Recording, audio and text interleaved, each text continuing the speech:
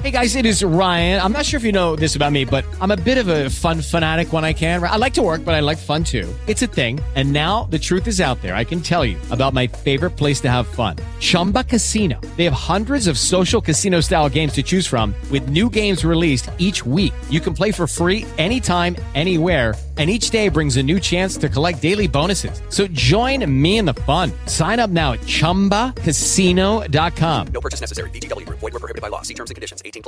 Good afternoon, New York, and the rest of our listeners around the globe. My name is June Stoyer, and I'm the host of the Organic View Radio Show. Our podcast is available on iTunes, Zune, and you can also visit our website at www.theorganicview.com. If you have any questions for our guests, there are many ways you can contact the show. You can post a question on our wall on Facebook, Skype us, send us a tweet on Twitter to @TheOrganicView, or you can contact me directly at June Stoyer. If you'd like to be on the show or would like to find out about sponsorship opportunities, please contact us at questions@theorganicview.com. Today, I will be speaking to the legendary Joel Salatin in regards to his latest book, Folks, This Ain't Normal.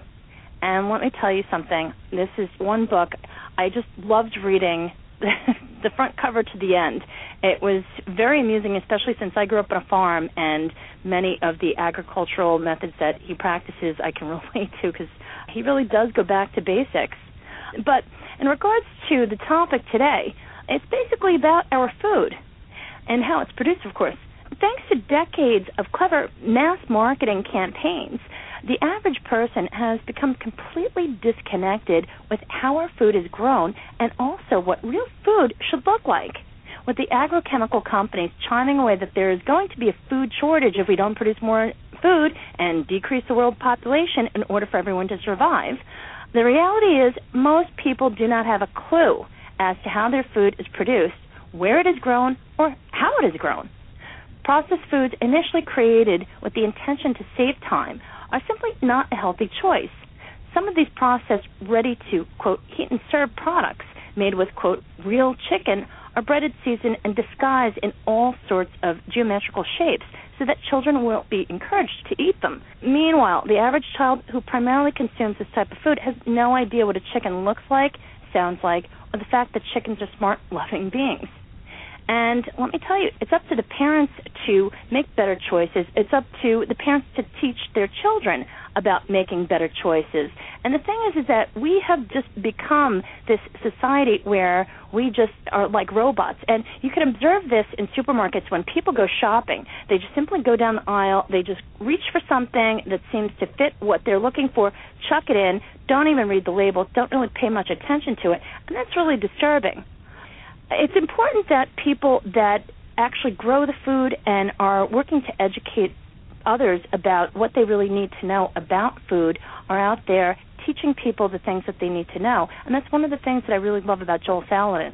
He is an organic farmer from Virginia, and he talks about not only the problems that he sees as an organic farmer, but also as a consumer of organic foods.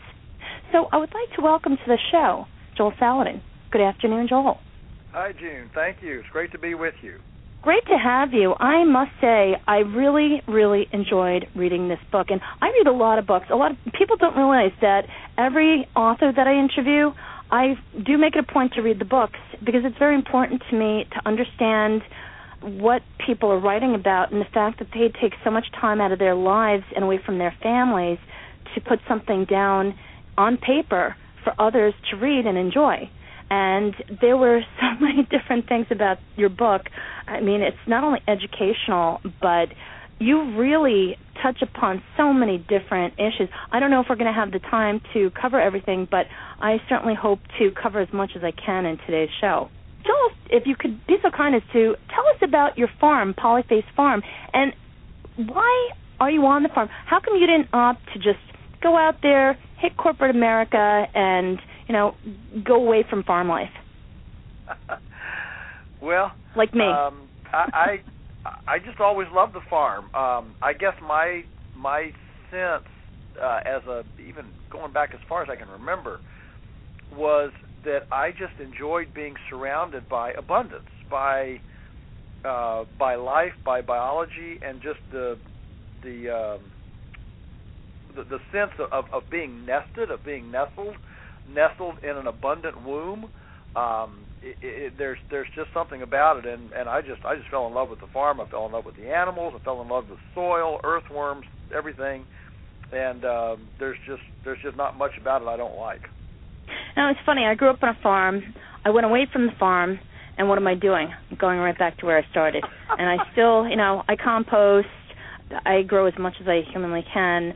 I do everything that basically I was taught in the farm, with the exception of having my own animals and a tractor and, the whole kit and caboodle. I often joke to my friends, and I say, when they say, what was it like growing up? And I tell them, E-I-E-I-O. Anything to do with farming, that was my parents. Mm-hmm. Yeah, well, and even people who aren't actively growing something, or maybe they're in the middle of a asphalt jungle or something, and it's very difficult to grow something. You have to understand that we all, the way we eat and the way we spend our money, has a big effect on how food is grown. The way our food system is a sum total of lots of billions and billions of little individual decisions of, well, I'm going to eat this instead of that, I'm going to buy this instead of that, and you add all those decisions up, and what we see right now in our culture is the manifestation of all those decisions that have been made over a few decades. Oh, of course. And many people that have been on this show have talked about the term the conscious consumer. And basically that lends itself exactly to what you're saying, where when people make a choice to buy something, it doesn't matter what it is, whether they're spending a penny or they're spending $100, whatever they choose to spend that money on is in support of a particular food, a particular manufacturer, and, of course, the farmers that produce the ingredients. So everything basically does tie right back to the origin of that product. And that's something that people are starting to become more aware of. Well, you're right. And that's why our mantra here at Polyface is healing the planet one bite at a time. It really is a conscious act. And I think that is starting to also rub off on the kids, because the kids, I've observed when I was teaching culinary arts to some of the work that I do with the Brooklyn Botanic Garden and some of the other places that I volunteer for, when the kids get involved, they have a phenomenal way of reinforcing it with the parents. It's like when I teach composting with the kids, I have the kids get their hands in there, I have them name the worms, and they're fascinated. They're basically in heaven. And then they nag the parents. They'll say, Mom, Dad, we need to compost that, because they take the responsibility to do what they feel is right, because they understand and they totally get it. And I think that the more the parents educate the children about what they should be eating and why, that really is a big component to the success of a healthier future. Well, yeah. Well, actually, kids actually get it pretty fast. I mean, parents are in the fast lane and they're got other things on their mind, but whether or not a chicken is happy, or whether or not the earthworms are proliferating, it really resonates with kids, and they get it pretty fast. So yeah, I think here at the farm we actually encourage customers to come out. They got little children, and watch the processing. Be involved with the processing of the chickens, and they get to see it, participate in it, and I think that in our culture we really have a crisis of participation. We talk about lots of crises, from energy to economics to pathogenicity and obesity and health problems, but really what we have is a profound crisis of participation, I think, in the visceral responsibilities that used to occupy people's time and investment. I think it's interesting that the kids are still disconnected. I remember when my brother and I first moved up on the farm in upstate New York in the Catskills, and I was rather shocked to find out that there were a number of kids that were born in the country that had never seen a cow up close and personal. gone into a hen house to retrieve chicken eggs or things like that. I was really surprised. So this isn't something that kind of sprung up overnight. This has been going on for a very long time. Yes, it has been. I mean, it's been going on. It has accelerated for sure in recent times. I mean, we're the first civilization in history that has actually had the may I say luxury. I mean, many people would say luxury, where we've actually had the freedom or the opportunity to actually be this, this disconnected or this free, if you will, from the things that bound people together in their homes and their communities, from seasonal eating to food preservation to to artisanal making leather and all the things that people did in villages and communities and had a part of. Today, the average person is extricated from that, and the average American knows way more, or is even more impassioned, I should say, about knowing the latest belly button piercing in Hollywood celebrity culture than what's going to become flesh of their flesh and bone of their bones at 6 o'clock. It's very true, and I think that's because of the fact that we have adopted this whole way of thinking that we don't need to pay attention to our food because we need something that's fast, that's quick, that gets the job done, just like with everything else. And there was a big movement throughout the 60s and 70s to save time so that you would have more leisure time. And the bottom line is that the more disconnected we became from our food, and the source of the food rather, the more we began to have different issues with our food. And it's just interesting. Today, you can buy chicken that is boneless, that is skinless. You don't know anything about the chicken, and basically it's heat and serve. And the thing is that when you are that disconnected, when you don't see a bone, when you don't see the blood, when you don't see anything associated with that chicken, it really helps to subconsciously just completely disconnect you from what it is that you are eating. And it's amazing how many people, when I did teach culinary arts, how many people would say, oh, I don't want to touch the chicken breast, and, I don't want to cut it up, I don't want to do that. And I often will say that people are so willing to, there's this expression, people always want to date the doctor but not the butcher. It's interesting that in this day and age, the doctors are basically, the medical world is a whole different world than it used to be, but I would wonder why people wouldn't want to know about the truth about where their food comes from, and it's good to see that more people are starting to change and come around and demand, okay, well, how is this produced?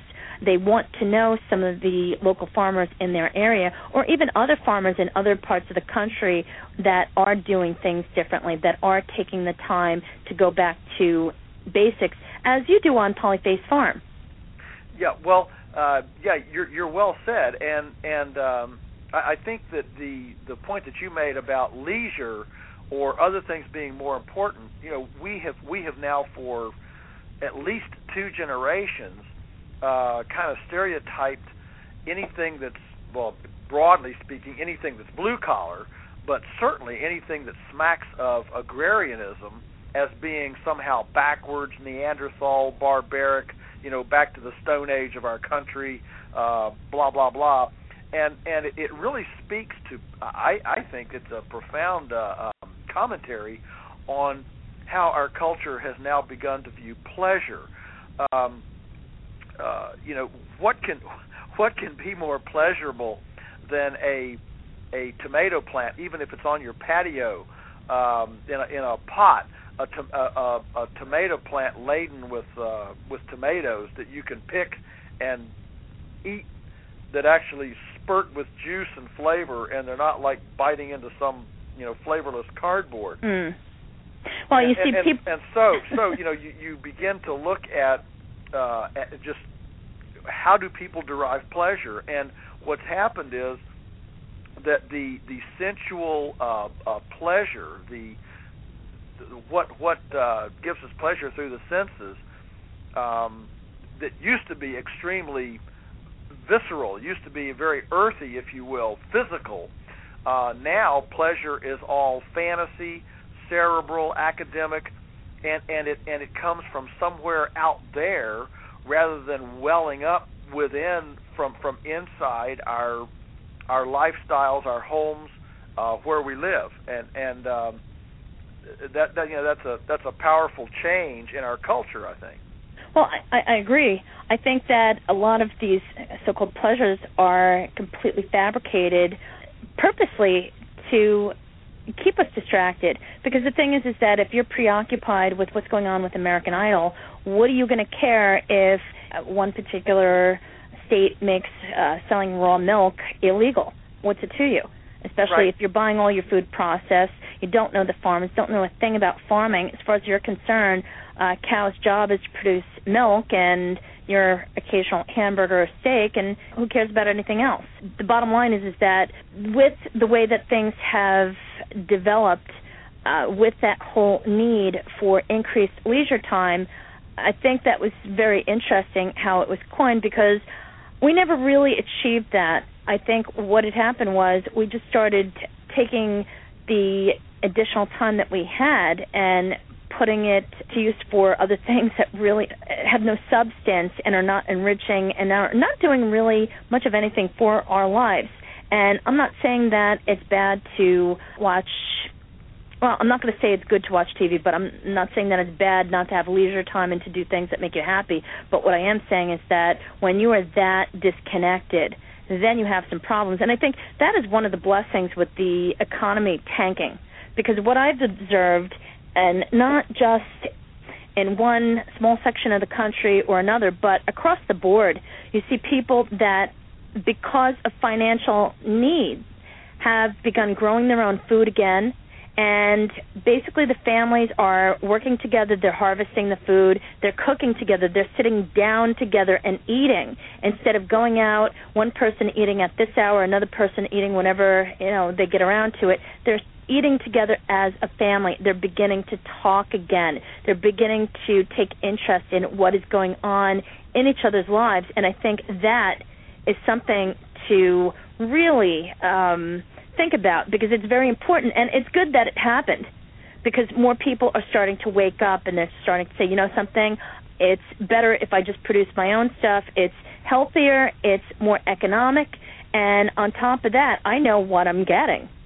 Right. Well, actually, we as a culture, we essentially abdicated our responsibilities, and kind of by faith, we gave over this food responsibility to others over couple decades, and so to where we're at the point now in our country where we have twice as many people incarcerated in prisons as we have growing our food, which is again a very aberrant civilizational statistic. It's the first time it's ever been done. We are absolutely a guinea pig culture, flirting with abnormalities on a scale that no civilization has ever even thought of. And the fact is, you cannot have an integrity food system when you have the level of disengagement and lack of participation that we have in the culture. I always tell people, they say, "What can I do?" I say, "Look, I wish I could snap my fingers and everything would be changed, and you could actually have an integrity food system and not have to take any responsibility yourself." But nothing is like that. If we're going to actually have responsible living, responsible anything, it's going to take participation on a lot of people's part. I read a fascinating statistic recently that the average American male, 24 to 35 years old, spends 20 hours a week playing video games. And yet, how many people say, "I can't get in the kitchen, I can't cook, I can't, locate good food, I can't visit farms." How many soccer moms, complain about the price of the time and getting involved with their food, but don't bat an eye at taking the 6-year-old 3 hours to a soccer tournament and 3 hours back home, eating fast food on the way going, on the way home, and yet don't have time or energy or money to get in touch with their food supply. I mean, it's all simply a manifestation of what we value, and as long as we abdicate this responsibility, we're going to have the kind of food system and the ramifications that you described. We're going to have those until people decide to participate. And Joel, on that note, let's talk about labeling.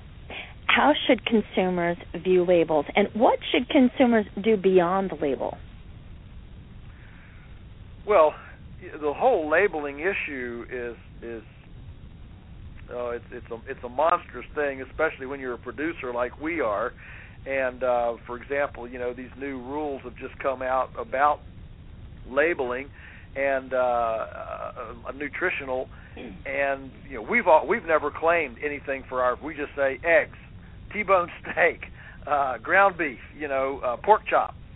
We don't claim anything, but now we have to put these nutritional labels on, which of course would cost several $100s per item. So we can't afford, as a small farm, we can't afford to put nutrition labels on that are accurate to what we produce.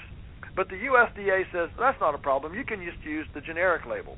So we slap the generic label on, which is in many cases 300 to even 500% off of our riboflavin or folic acid or omega-3, omega-6 ratios. I mean, the label now, our label on our food that we have to put on by law is as wrong as night and day, doesn't bear any semblance to the food that we produce. But the labeling laws, but in order to customize them so that they're actually accurate to our food, would cost us thousands of dollars, which we don't have. And so, the whole thing is just a joke.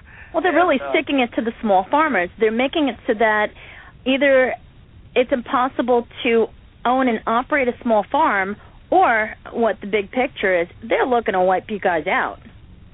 Well, there are a lot of people that yell conspiracy, and I try not. As soon as you say conspiracy, then you sound like a crazy person. Nobody listens to you. No, but we're not saying that. We're just saying, these are the costs of. This is business. This is the cost of operations. Right. Point blank, plain and simple. This isn't any type of anything. This is what is being forced upon a small business owner who owns and operates a farm. Period. Yeah, well, basically. Yeah, I think the thing that your listeners need to understand is that just generally speaking, food laws, whether they're food safety laws, whether they're labeling laws, whether they are infrastructure laws, whatever the regulations, zoning, whatever those are, they are always prejudicial toward the biggest players and against the small players. The regulations are not scalable. They're scalable up very, very well, but they don't scale down. And so what happens is every time we have a revamping of food safety laws of the regulatory structure, you always see the small players get inordinate punches on the chin because the regulations are not scalable. And that's what people need to understand. So that's one reason why I advocate food choice.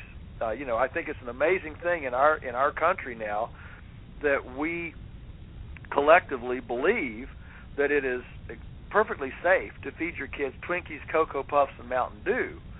But if you feed raw milk or compost-grown tomatoes or Aunt Matilda's homemade pickles, those are hazardous substances.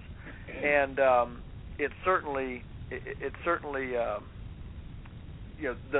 the health and sickness statistics certainly don't bear that out, and yet that's where we've come to.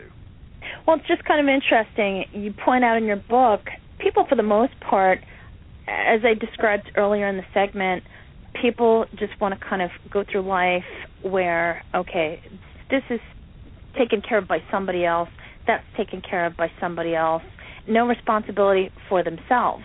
And that is basically what this is all about, taking responsibility for yourselves. And it's just like with anything else. If people choose to smoke, certainly don't want them doing it around me. They could go smoke themselves to death in the privacy of their own home. As long as their air doesn't bother me, I don't care what people do.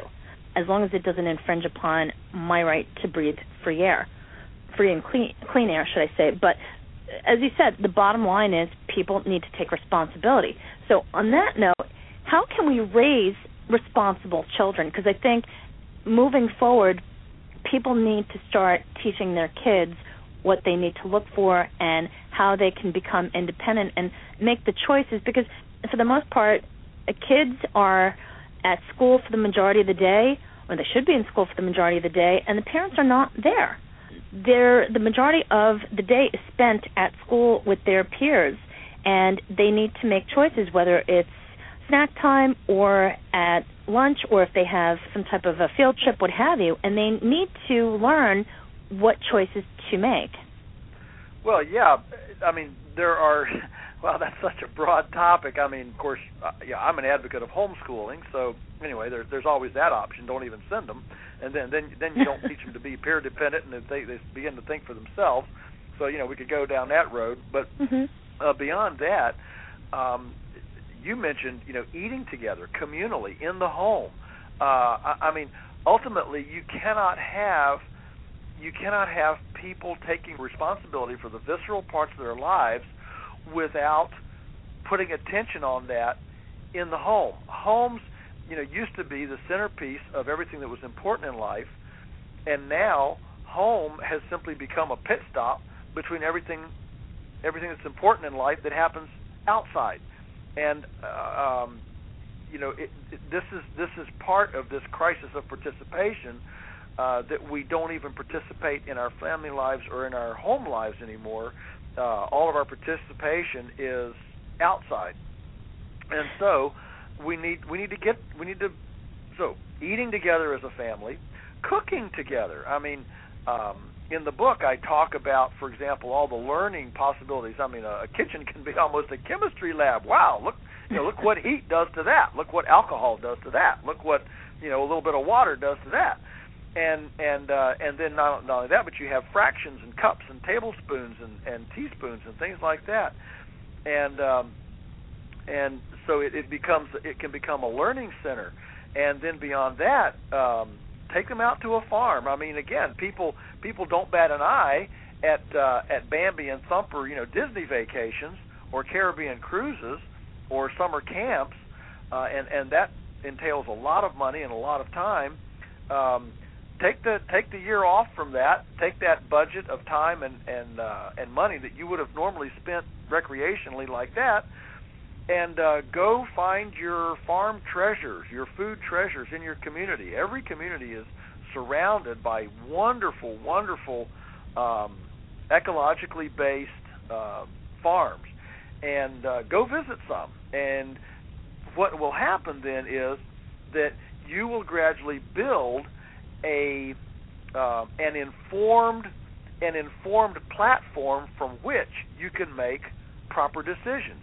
You will begin to learn, well, that's good farming, that's bad farming. You'll be able to smell, that's good food, that's bad food. You'll begin to see, that's good food, that's bad food. And as you develop that experiential immersion in food from farm all the way to table, obviously the kids, more is caught than taught, and if we think something is important, kids usually think it's important too.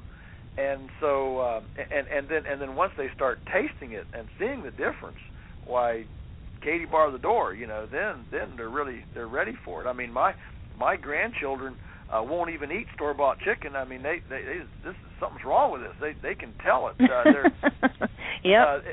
won't even eat an egg from the store because they can tell the difference. And when we have that level of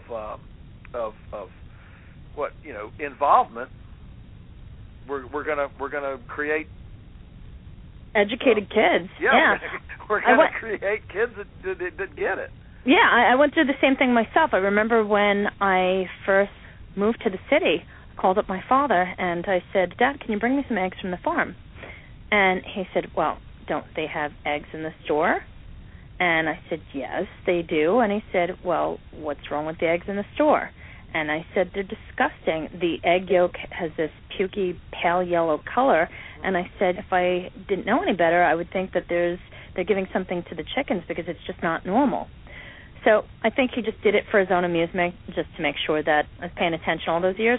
It was just amazing the observations that you make when you look at all the things that are in the store that are not farm fresh and raised, especially the way that you do things on your farm.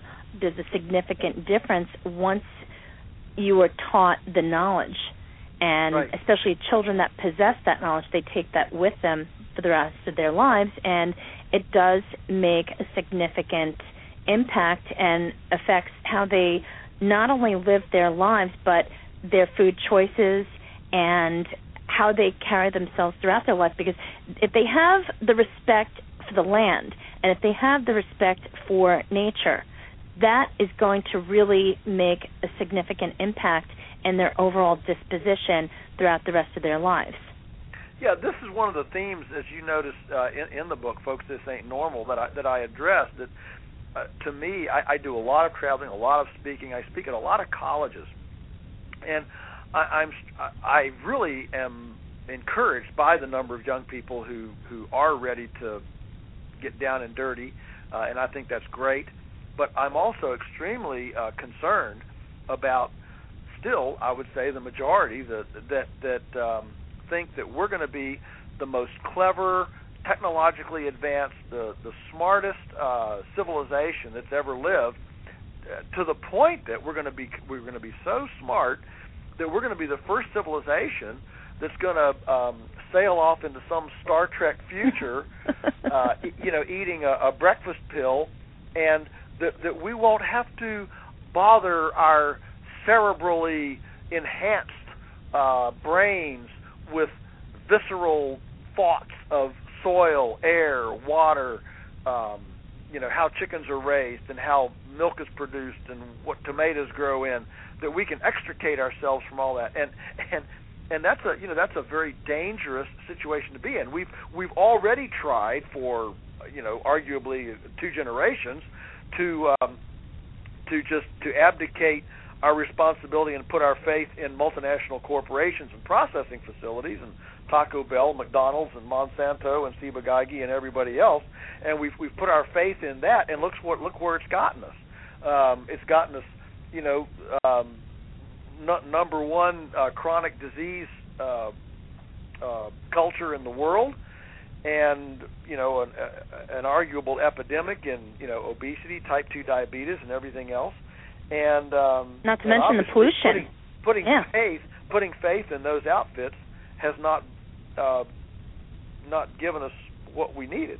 Well, I think, Joel, the problem with that mentality is that, unfortunately, there are people like that. I'm sure that you and I could probably spend hours just talking about tomatoes, as you'd mentioned earlier in the segment, and have a grand old time. But there are a lot of people that just don't see what the big deal is. And what I've found is that when they do start to pay attention is usually when they have either a personal health crisis or someone that they love or care for has a health crisis. Then the light bulb goes off, and then they start paying attention. And that's when they start paying attention to not only where is the food grown, how is it grown, but who's growing it and what methods are they using to grow it. That is such a great observation, because one of the things that I enjoy doing when I'm out talking, doing my performances and stuff, and people come up and talk to me after, I love to listen to a person tell me their epiphany story. Because really, where you and I are, where anybody is again a culmination of our epiphanies, our aha moments, if you will, and it's always amazing to me to hear those. What was that aha moment? That final drip, on your head, for example, a farmer once told me, a produce farmer, he said his epiphany was when he was walking out through the field one day, he wanted to eat a carrot, but he knew he didn't dare until he put chlorine on it. He said that was my aha moment. I said, what am I? I'm spraying all these herbicides and chemicals and all that. What am I doing? And you're exactly right. For many people, it is an epiphany of health crisis. I will tell you this too, because I've been in this a long time and come from a fairly conservative social background. That it used to be 30 years ago when I was young here, starting on doing the farm, that we'd start having visitors and stuff, and most of them, I would say, 80% were essentially, environmental type, tree hugger, cosmic, whatever. And now, today, I would say that a healthy 50% of the visitors who come to our farm or take our seminars or whatever are actually conservative homeschoolers who opted out of the institutional education system, found it soul satisfying, and said, well, good grief, what else have I been missing? And the whole idea to opt out of the mainstream thinking, whether it's investment, education, recreation, food, medical, what happens is there's one drip. Maybe for some people it is they bit the bullet and went to a chiropractor instead of, for example, a medical doctor, and then maybe the next thing you know, they're going to a homeopath. And what happens is when a person opts out of the conventional thinking and finds it beneficial, well, then they're screaming to find other things. Next thing you know, they're buying alternative investment newsletters. They're listening to podcasts of a crazy organic view person, and next thing you know, they got a grain mill in their kitchen, and they're grinding grain, or they've got a sprout jar and they're sprouting a compost bin. These things domino, as you know. They domino because your body starts feeling good, and you just see those kinds of positive changes. And the fact is that positive changes, really, that you can taste and get a hold of, positive changes are absolutely they're magnetic, and they attract you then to take the next step in whatever else might be a positive change. Now, on that note, Joel, what things do you think would help get this country back to the path of normalcy? Well, what would I know help? That's a loaded question. It is a loaded question. I don't know what it'll take. I mean, a lot of us of my, in my cohorts,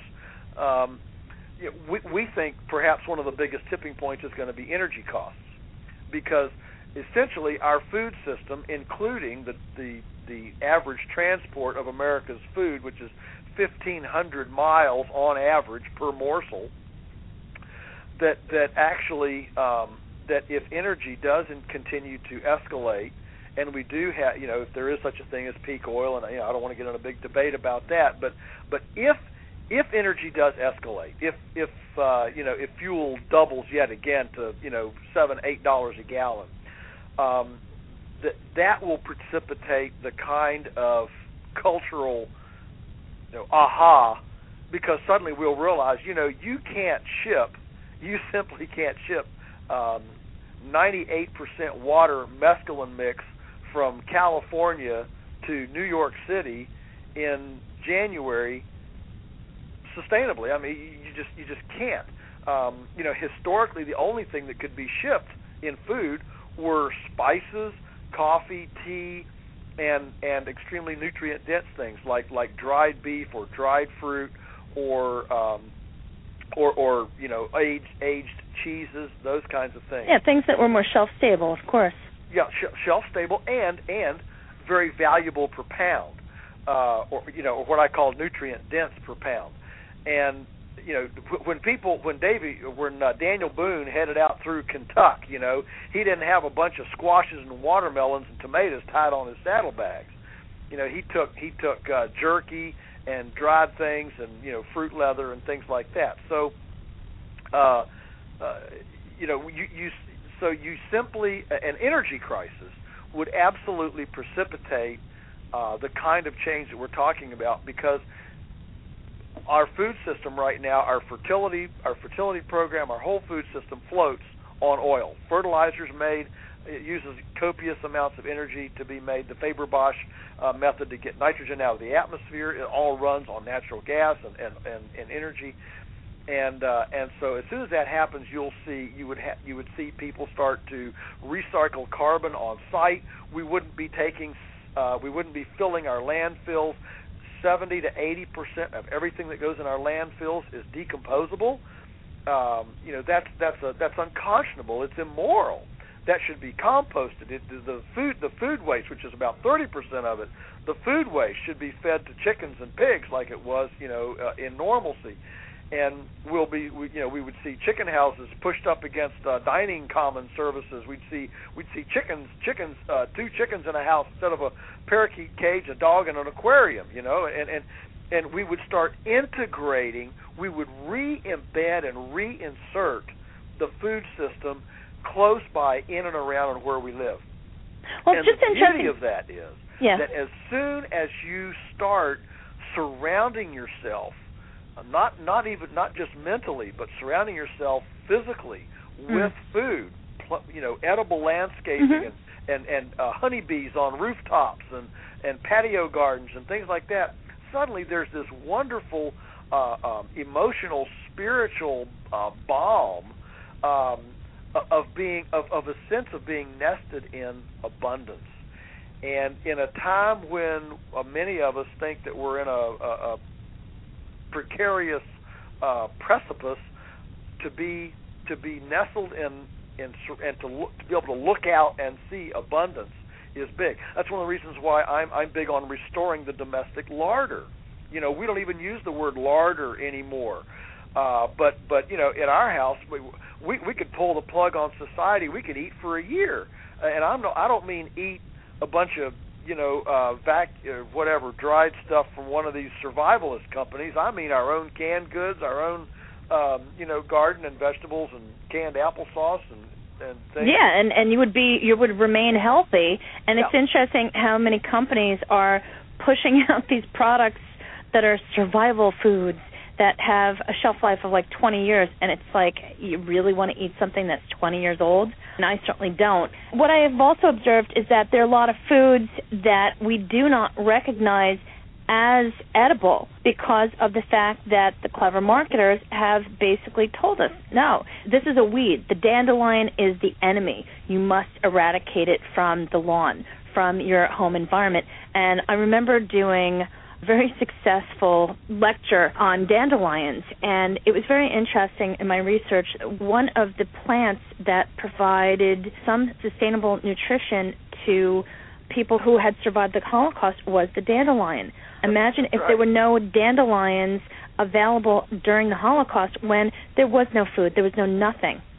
Right, that's right. There are so many things that we just dismiss offhand because it doesn't come in a vacuum-sealed package with a SKU number.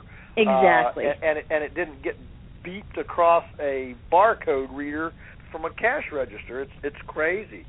And so energy could be a catalyst. I don't know, but that's possible. Another catalyst, obviously, could be some major pathogenicity. That could be one. Certainly, one of the catalysts that's happening right now is just the healthcare crisis. I mean, I don't want to get in debate again about the healthcare and public and private and all that, but I will tell you that the countries that the U.S. is trying to model its healthcare plan from are decidedly healthier per capita than the U.S. And one of the reasons that the government approach in the U.S. and one of the reasons healthcare is such a big problem in the U.S. today is because we are such an unhealthy culture. Well, it's not just the food, but it's the environment. I mean, the amount of chemicals that are being dumped into the land. the stuff that's being dumped into the air. I mean, it's everywhere. It is ubiquitous, and that's why the more people, rather, that start to pay attention to where their food is coming from, who's growing it, how it's being grown, not just shoving it in their wagon or their basket and saying, oh, this is what I need, that's it. But the more that they pay attention, the more that they're going to understand what is involved with that process. And the thing is that would also matter as far as the types of chemicals that are being used to grow those types of foods. Well, yeah, you have to understand that every time food gets, or maybe not every time, but basically when food gets processed, when you take the ingredients in DiGiorno's frozen pizza, for example, frozen microwavable pizza, that pizza becomes a totally different critter than the raw ingredients that went into it. And that's true for, practically everything from chicken nuggets to whatever, and to Cheerios. I mean, I remember well as a decades ago, I remember reading about Wheaties, and that you could take Wheaties and feed rats and they would die.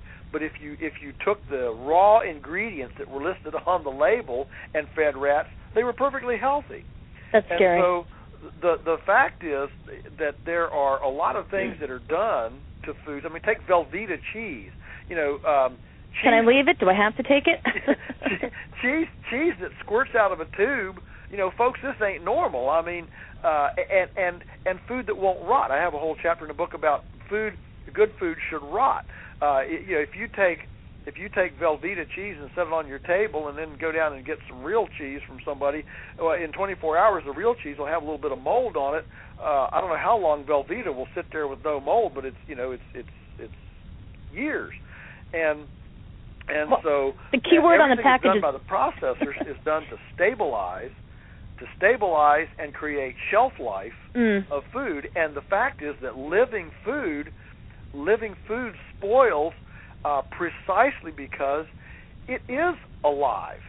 Well, just like we are alive. Exactly. Yeah, we're alive. And when food won't spoil, how can something that's lifeless give us life? I ran into two ladies out in California that are doing a farm to school project there. They've got a 3-acre farm attached to the school, and the kids come out and they've incorporated this into their environmental sciences and biology program and all that. And one of the first things they do is they have a great big earthworm bed. They do a large-scale vermicomposting there with a big earthworm bed, and these grade school kids come out, and the people running the farm, they take a loaf of Wonder Bread, and they ball it up and they put it down in the earthworms, and then they take some artisanal home ground fresh bread, and they ball it up and they put it in, and then when the kids come back the next week, they open the top and they look in there, and the Wonder Bread ball is still unscathed. It's sitting there, and the other bread is completely consumed by the earthworms, and so the teachers then look at the kids and say, why would you want to eat something worms won't even eat? And they may be blind, but they know what's not food. That's for sure. That's for sure. And I think those are really powerful lessons that well, if you can't compost it, I mean, right there, that's a problem. Something that is not compostable, why would you want to eat it? And what's interesting, right, if you look at the foods, and I know you homeschooled your kids, but if you look at the foods that are served to children in America in the cafeterias, hot dogs. I remember doing a research paper in graduate school on hot dogs, and my teacher was really slick. I think she knew I think she knew exactly what she was trying to do. Now that I look back, and this is before you had all sorts of information available. I actually had to pick up the phone and make phone calls and go to a place called the library, try to get research done. You mean you couldn't Google it? No, Google wasn't invented. Wow. How did we survive before Google? I don't know. I guess, also we had 2 cups and a string, for a phone, stuff like that. But the thing is that what I learned, it was interesting. Hot dogs used to be my favorite food, and that was basically the assignment. Pick a food that you love, research it, and report about it. It was interesting. I would not touch hot dogs after that. Actually, at this point, I don't eat meat. That's a whole other subject, but but hot dogs, that was the first to go. And what is amazing is that hot dogs are served to so many kids in the schools, in restaurant chains, all over the place, and they are just vile. It's amazing what goes into them, and people eat them. They're just like, ooh, yummy. These are great. If only they knew how the hot dogs were produced, what was in them, and the whole 9 yards, I think people would think twice. Yeah. Well, we, here at Polyface, we make a hot dog, but we make it out of, boneless pork, boneless beef. I mean, it's the real deal, and you can actually tell, and you can actually tell the difference. I mean, it's a huge difference. You can actually tell you're eating food. You're not eating some sort of amalgamated, reconstituted, glued together, adulterated fecal stuff. That has a certain percentage of, rat feces and right. God knows what else permitted only because they can't prevent it. Yeah. Really great excuse. And this is why we as a society are strictly dependent upon these labels, because why again? Well, the labels don't tell you how much rat feces is in there. No. It goes back to what you were saying, especially you later mentioned towards the end of the book about the Weston Price Foundation and its shopping guide. Can you just briefly talk about that a little bit? Sure. Well, probably, there are a few things that have done more to really get people stirred up and excited about food than the Weston A. Price Foundation, which is based on the work of Weston A. Price, who was a dentist and traveled the world and back in the 1930s looking for societies that had longevity and no chronic diseases. And, of course, in every case, these were societies that had not yet interfaced with, Western industrial food. And this organization has chapters around the world, around the country, and they have a shopping guide that they've put out. I'm looking at the 2012 shopping guide. And it's indexed by farm, by entity, from good, better, best, and it's just a great guide for finding good food. The fact is that there is a lot of good food out here, and a lot of struggling farmers that are desperate for for patronage, and what we need is, we as a culture, we need to quit nibbling around the edges or buying just enough for guilt assuagement, and I would suggest even we need to quit buying industrial organic. And what we need to do is get out here on these farms and find out about pastured livestock, about compost-grown tomatoes, about really walking the land, seeing it, and to me, that has to be at least as important to do a couple times a year as to run up and down a soccer field half a dozen times. Yeah, and I think it's very important for people to understand why their food tastes better if it comes from a farm such as yours, where you're really going back to nature. I think when you're so far removed, and especially many people that have never seen a farm, they've never had raw milk.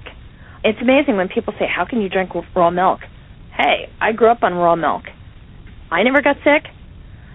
When you look at the way that we have evolved as a society and how people, they were perfectly healthy before all of these different things came about that started really micromanaging the farms, such as some of the things that you mentioned. I think in my favorite part of the book, actually, of the book Folks This Ain't Normal, my favorite part of it is I go into this historical context of why milk was unclean and unhealthy for a while, or raw milk, and the whole basis of pasteurization.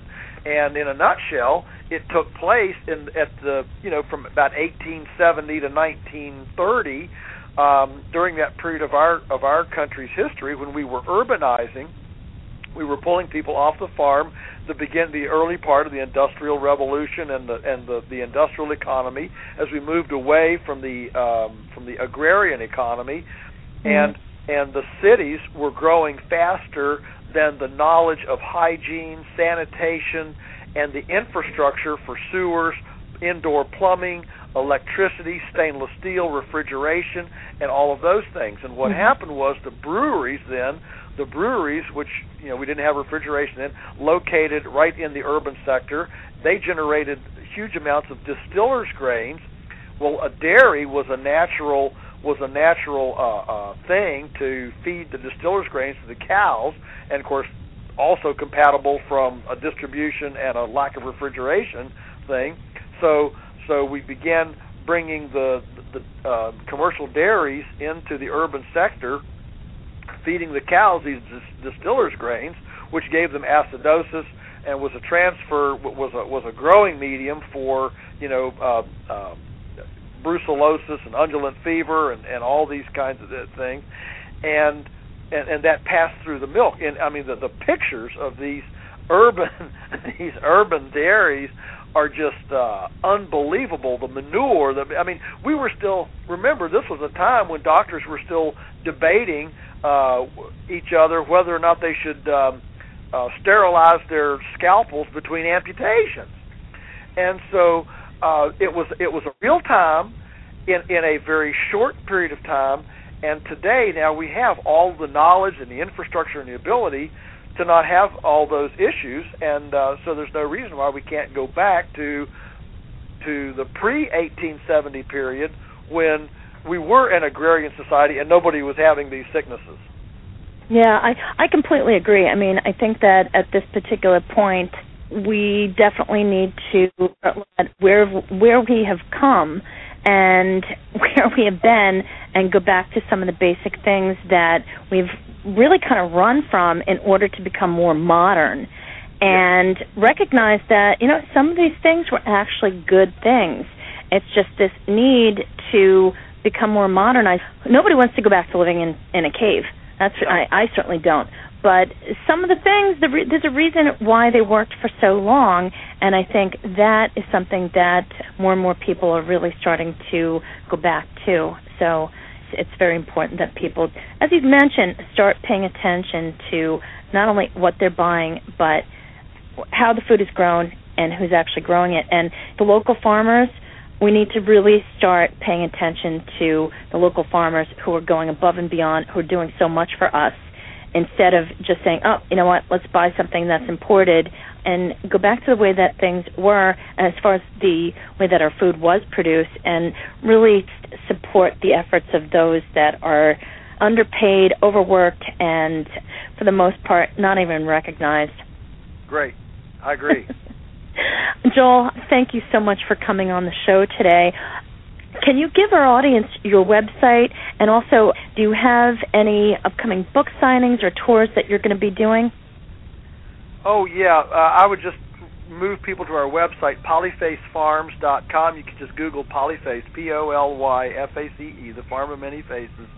And my speaking schedule is on there, my travel schedule where I'll be doing book signings and performances and things, and you can just keep up with my comings and goings and helter skelter there on that website. It's polyfacefarms.com. Thank you so much. And if you have the opportunity, get a copy, whether you order it online, take it out in the local library, do whatever you have to do, download it to your Kindle, but get a copy of Joel Salatin's latest book, Folks, This Ain't Normal. Great book, a lot of information there. It was actually very enjoyable to read it, if I do say so myself. Thank you, everyone, for tuning in. This has been June Stoyer with the Organic View Radio Show. Have a great afternoon, everyone.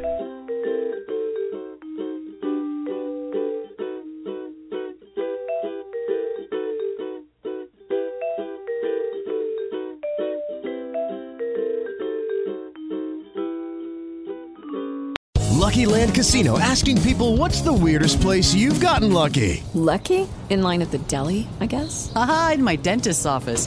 More than once, actually. Do I have to say? Yes, you do. In the car before my kids' PTA meeting. Really? Yes. Excuse me, what's the weirdest place you've gotten lucky? I never win and tell. Well, there you have it. You can get lucky anywhere, playing at LuckyLandSlots.com. Play for free right now. Are you feeling lucky? No purchase necessary. Void where prohibited by law. 18+. Terms and conditions apply. See website for details.